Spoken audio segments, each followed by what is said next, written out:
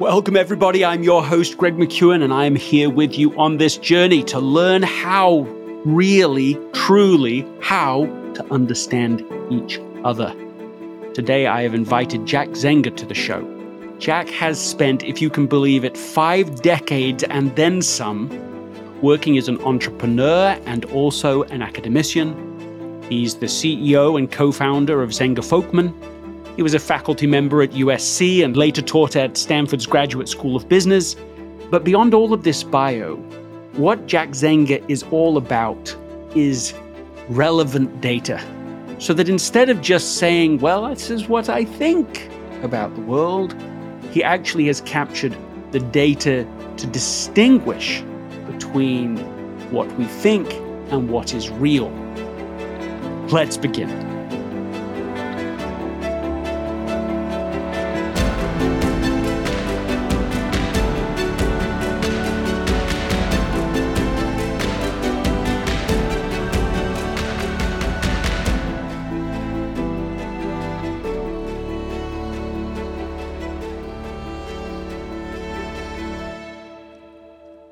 If you want to learn faster, understand more deeply, increase your influence, teach one of the ideas that stands out for you from this podcast to someone else within the next 24 to 48 hours. This episode is sponsored by Shopify. Selling a little or a lot. Shopify helps you do your thing however you cha-ching. Shopify is the global commerce platform that helps you sell at every stage of your business. From the launch your online shop stage to the first real life store stage, all the way to the did we just hit 1 million orders stage. Shopify's there to help you grow. So whether you're selling scented soap or offering outdoor outfits, Shopify helps you sell everywhere. From their all-in-one e-commerce platform to their in-person point-of-sale system, whenever and whatever you're selling, Shopify's got you covered. Shopify helps turn browsers into buyers with the internet's best converting checkout, 15% better on average compared to other leading commerce platforms. So sell more with less effort thanks to Shopify Magic, which is your AI-powered all-star. In my experience with every business that I have built, including this podcast, there are breakthrough moments, and those moments are often the result of finding the right partner. And I think that's a way to think about Shopify, because no matter how big you want to grow, Shopify gives you everything you need to take control and take your business to the next level. Sign up for a $1 per month trial period at shopify.com/Greg, all lowercase. Go to shopify.com/Greg now to grow your business, no matter what stage you're in. Shopify.com/Greg. When you need mealtime inspiration, it's worth shopping Kroger, where you'll find over 30,000 mouth-watering choices that excite your inner foodie. And no matter what tasty choice you make, you'll enjoy our everyday low prices, plus extra ways to save, like digital coupons worth over $600 each week. You can also save up to $1 off per gallon at the pump with fuel points. More savings and more inspiring flavors make shopping Kroger worth it every time. Kroger, fresh for everyone. Fuel restrictions apply. Jack Zenger, the man, the myth, the legend, welcome to the show. Thank you very much. I'm delighted to be here. The specific reason that I am so eager to have this conversation today is of one particular piece of research that you did and that you wrote up. And I understand this is from a whole ocean of insight, of wisdom, of research, spanning now more than half a century. It almost doesn't seem right to say that. But this is the piece. This is the piece. It's the piece called What Great Listeners Actually Do. Can you just talk to me about why you even did that research? Oh, my. You're asking me to go back a number of years. And the why, I guess I've certainly always been fascinated by the topic of listening because it is so basic to everything we do. And I've had the feeling that we oversimplified what good listeners do, and so much of the time we thought, well, Good listening means not talking when the other person is talking and using your facial expressions to let them know that you're with them and periodically grunting or humming. And it felt to me like great listeners did a lot more than that. And so I guess the major thrust behind that article was, what do they really do? And what are those higher levels of listening that make such a difference?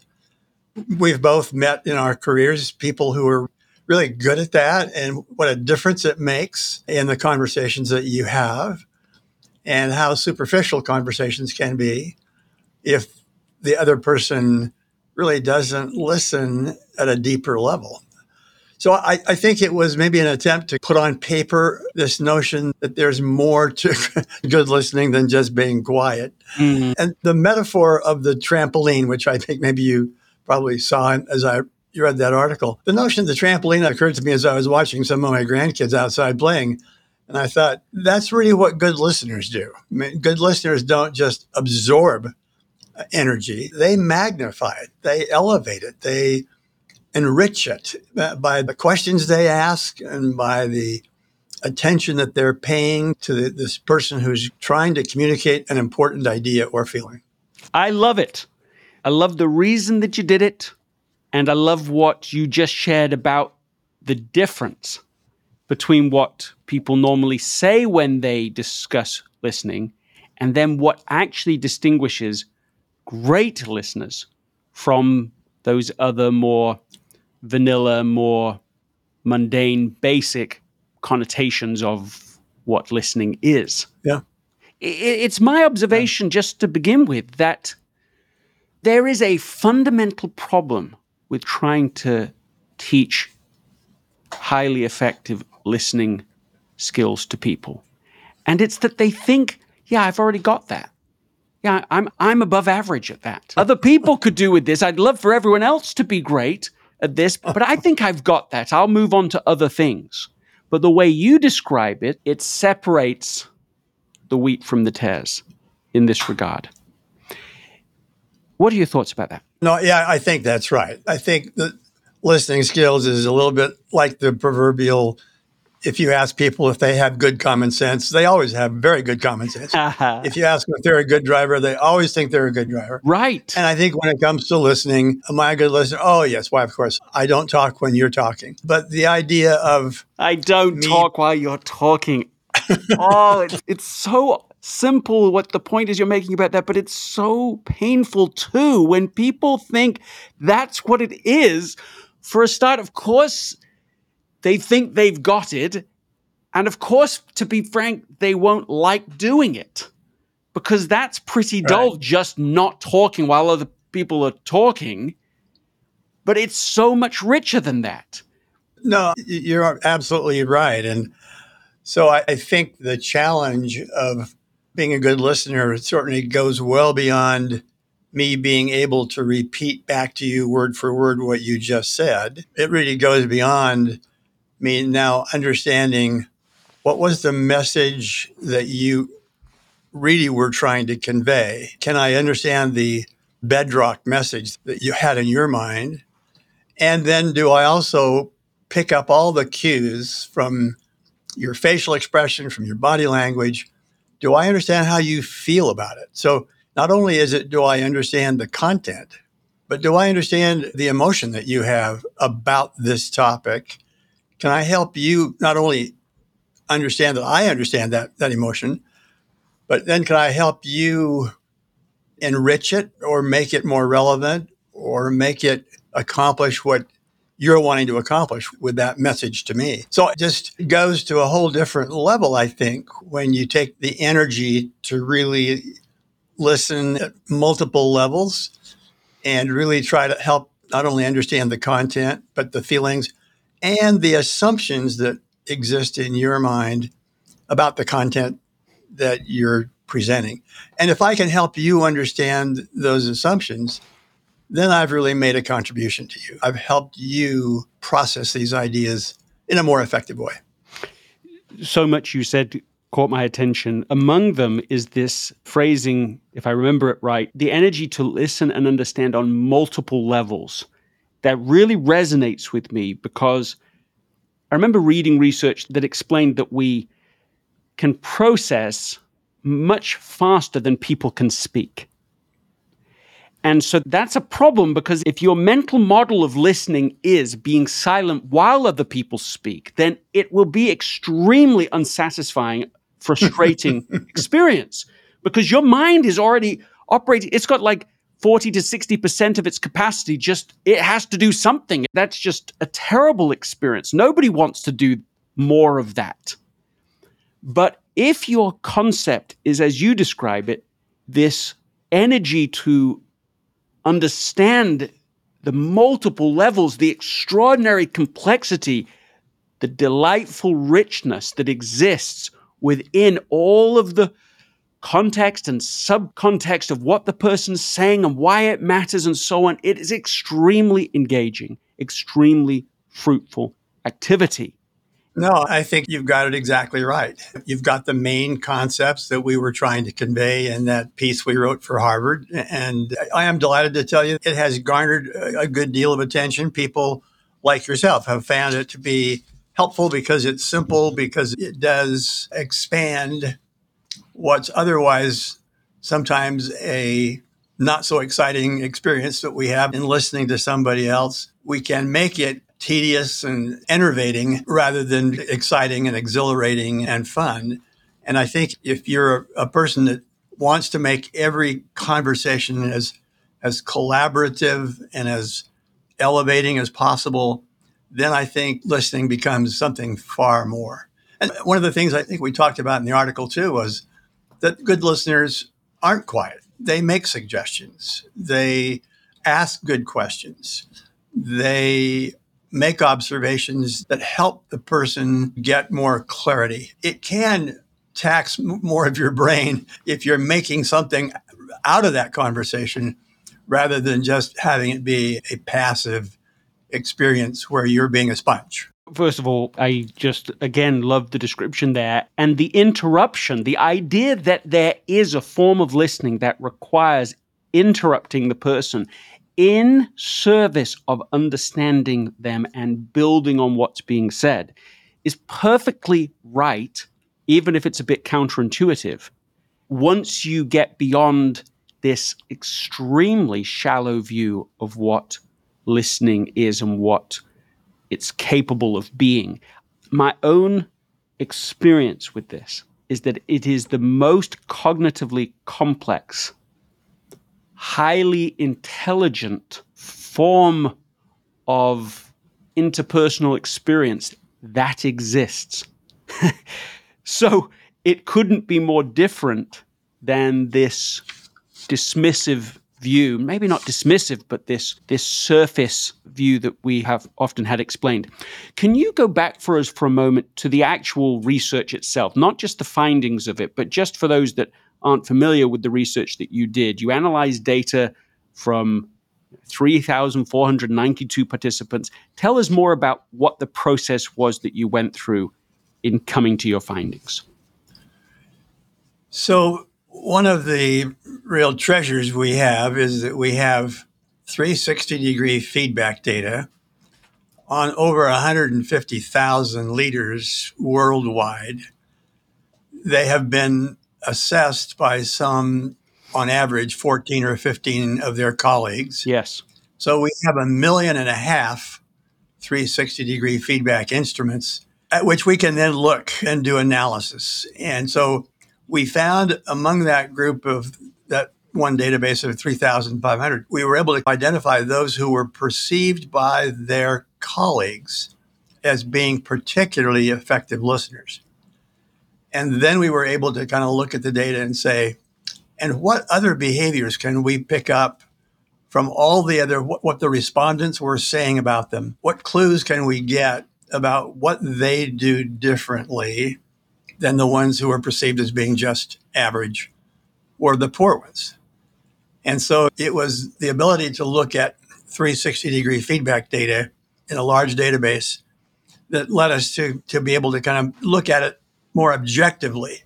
So what interesting. other behaviors did they engage in that would lead you to understand why they were perceived as being so effective? Once having that data, then you can begin to look at some other dimensions. One of the things, for instance, that we've discovered is that as people move up the hierarchy in organizations, their preference for being really good listeners versus being just effective presenters or preferring to talk rather than to listen, that goes up. That the higher you move up the hierarchy, the more likely it is that a person prefers listening over just blurting out and talking.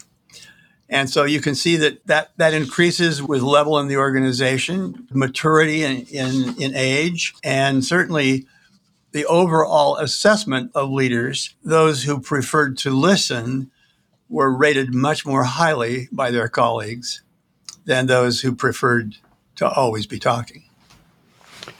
Okay, so that's so many things that you just described there. But one that makes me curious, is it your view that because they become great at listening, they go up in the organization?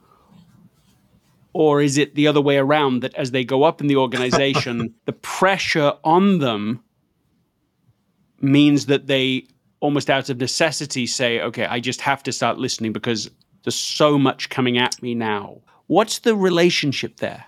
I think the honest answer to your good question is a resounding, I don't know. I think both are probably have some truth in them. I think as people move up the ladder, they recognize that in order to make good decisions, you need to understand more of the facts and more of the information. And that can only come by your willingness to ask good questions, to take the time to hear other people's perceptions and ideas. I think there's also no question that because leaders who listen are perceived more favorably, that may indeed be part of the reason why they got promoted. It was that they were the kind of people who were intellectually curious and didn't feel the need to always be on stage, but who had the discipline to really pause and reflect and ask questions and process that. And one of the things that we talked about in the article, just fleetingly, it was the idea that asking for feedback from your colleagues is a very useful trait. And so not only are you listening to ideas that are suddenly thrown in your direction, but you deliberately seek for information that may not always be comfortable for you, but that probably is beneficial for you. And so their willingness to deliberately elicit that kind of data is an important dimension of ultimately what good listeners do. That reminds me of research that's just vaguely in my mind, that if you ask for feedback, people's feedback improves. So if, as you're at a restaurant and you're eating food and you're saying, oh, this is pretty good, and then the maitre d' comes around or a manager comes around, oh, how is your meal? How is things? Oh, yes, great, thank you. There's something in the act of being asked for feedback that improves the positivity of the experience somehow. There was something else that you found that I thought was counterintuitive, and that was that the best listeners were better at including interactions that made people feel great, that created a positive experience for the other party. So whereas in the caricature of listening, it's about being silent, what actually made a difference was giving a compliment, saying something positive, saying something encouraging. That translated for people who were rating the leader to that behavior looked like great listening from the person who was doing the rating. Absolutely. I think the clear finding was that the best listeners work to make the conversation a positive, uplifting conversation. Now, we could both theorize about what effect does that have. I think it tends to create a safe environment where people then feel much freer to communicate things that may be difficult, may be problematic, maybe they're still puzzled over. So I think it not only frees them up to be more disclosing, but it also then gives them that sense of safety that they can talk about anything with you.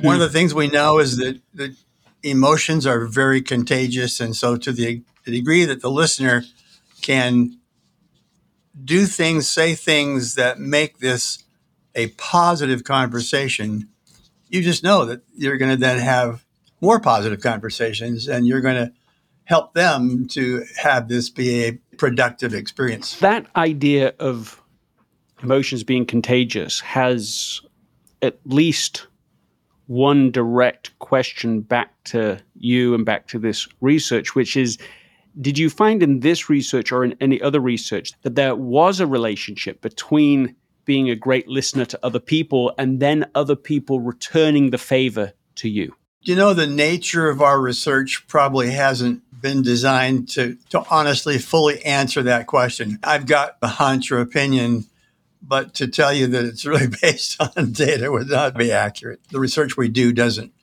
really close that loop. What's your hunch on it?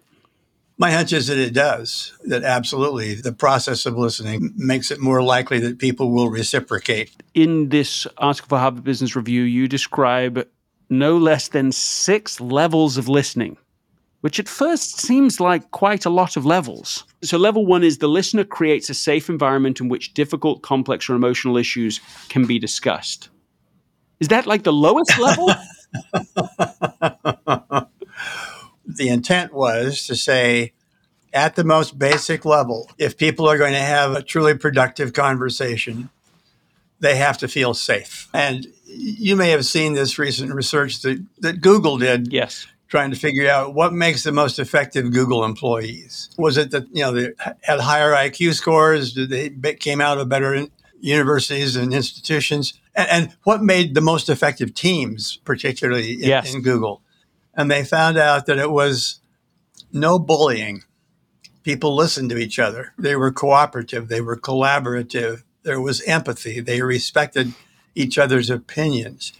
So I think it has to begin with a feeling of safety. And I should just interrupt just to make this point that we just covered this research for those that are listening. Episode 140, it's called One Phrase for Achieving Psychological Safety, which I go into some detail about this Google research that's just been described. Please continue here. So you're saying level 1 has to have some psychological safety. That's level 1, everybody. Okay, so level 2. Level 2 is that it's so easy because the human mind processes data faster than most people speak. It's very easy to leave your laptop open. And so while someone comes into your office and wants to talk about some big issue, it's easy for you to glance over and look at your laptop and see what's happening, or to be distracted by lots of things around. Level 2 was the really effective listener closes the laptop, positions themselves in their chair in such a way that they're facing the person with whom they're talking, and clearly signals they're present. There's no distraction. I'm here. I'm with you. I'm devoting my 100% attention to this conversation. Yeah, you have my full attention. You have my full attention. Level 3 then. And level 3 was that, yes, it is important to be able to understand the content of what the other person is saying, understanding what their ideas were. That's a very fundamental. If I'm not understanding your terminology or the content, then I'm not really being a very good listener. But it doesn't stop there. Level 4. And level 4 is that the most effective listeners need to go beyond. So what's the content and what are the emotions that are wrapped around this?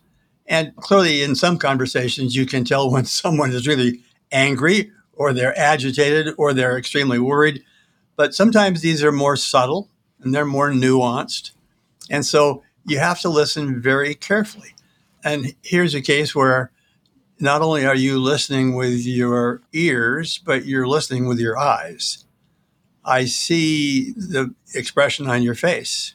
I see your blotchy red spots on your neck. I see you wiggling, and you can pick up lots of signals. And you, I'm sure, have heard these estimates that 80% of communication, 80% of what we communicate is nonverbal.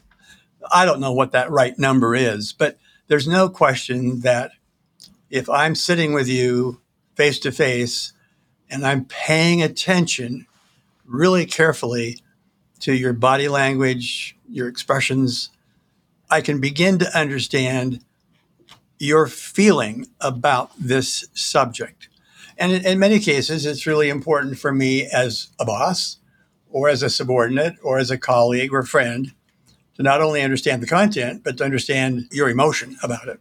Something about this level 4 listening that's impactful to me is that when I am in tune, really watching, I can notice sometimes micro adjustments in someone's physiology, an awkward movement at a certain point while they're talking, or the way they say something, just the tone that I don't know what it means, but I have with a high level of probability that it means something and maybe something important. And so then you can bring attention to that as gently as you can. But okay, I noticed that the way you said that was interesting, or maybe there's something more there, or someone will turn the conversation abruptly, slightly abruptly. They were going down one message and then they moved over. And sometimes by paying attention, I'm able to say, well, let's just go back to something. It seems like there was something else you were saying that had some energy to it. And these are all things that, well, what I want to say is I'm really rubbish at doing it plenty of times, but when I'm doing it, it's extremely rewarding and people start to open up to the more vulnerable subjects and to the more essential content as well. Your thoughts? Yeah, and that's then the natural segue to the 5th level, which was that very often it's helpful for those emotions to be just sort of acknowledged. And for the good listener to say, I can tell you feel very deeply about this question, or that as we've talked about this, it's clear that you're pretty agitated about this. And I think you can do a lot to help the person see a little more internally and for themselves what their emotions are and how they are being transmitted to the people around them. So recognizing those emotions can be a very valuable kind of step. Not always. Every conversation you have with your partner or your wife, does not need to have this level of analysis or interpretation. But there are times when it helps a lot when you say to your partner or your spouse, I can tell that you're really upset about this. And just acknowledging that goes a long way to helping them to, understand that you understand and helping to make the conversation proceed more effectively.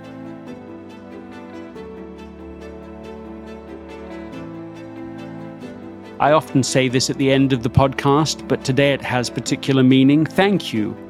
Really, thank you for listening. What is one idea you heard today from Jack Zenger that caught your attention? Why does this matter to you right now? And what is one person you can share that insight with in the next 24 to 48 hours? If you found value in today's episode, please write a review on Apple Podcasts. You can go to essentialism.com/podcast promo to learn more about this. It's the fastest, simplest way to get access to the Essentialism Academy. Remember to subscribe to this podcast and invite other people to do the same. You get podcast episodes every Tuesday and every Thursday. So I will see you next time.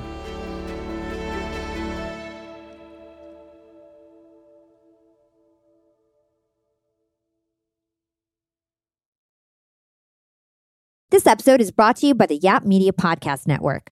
I'm Hala Taha, CEO of the award-winning digital media empire, Yap Media, and host of Yap Young and Profiting Podcast, a #1 entrepreneurship and self-improvement podcast where you can listen, learn, and profit. On Young and Profiting Podcast, I interview the brightest minds in the world, and I turn their wisdom into actionable advice that you can use in your daily life. Each week, we dive into a new topic like the art of side hustles, how to level up your influence and persuasion, and goal setting. I interview A-list guests on Young and Profiting. I've got the best guests, like the world's #1 negotiation expert, Chris Voss, Shark Damon John, serial entrepreneurs Alex and Layla Hermosi, and even movie stars like Matthew McConaughey. There's absolutely no fluff on my podcast, and that's on purpose. Every episode is jam-packed with advice that's going to push your life forward. I do my research, I get straight to the point, and I take things really seriously, which is why I'm known as the podcast princess and how I became one of the top podcasters in the world in less than 5 years. Young and Profiting Podcast is for all ages. Don't let the name fool you. It's an advanced show. As long as you want to learn and level up, you will be forever young. So join podcast royalty and subscribe to Young and Profiting Podcast, or YAP, like it's often called by my YAP fam, on Apple, Spotify, CastBox, or wherever you listen to your podcasts.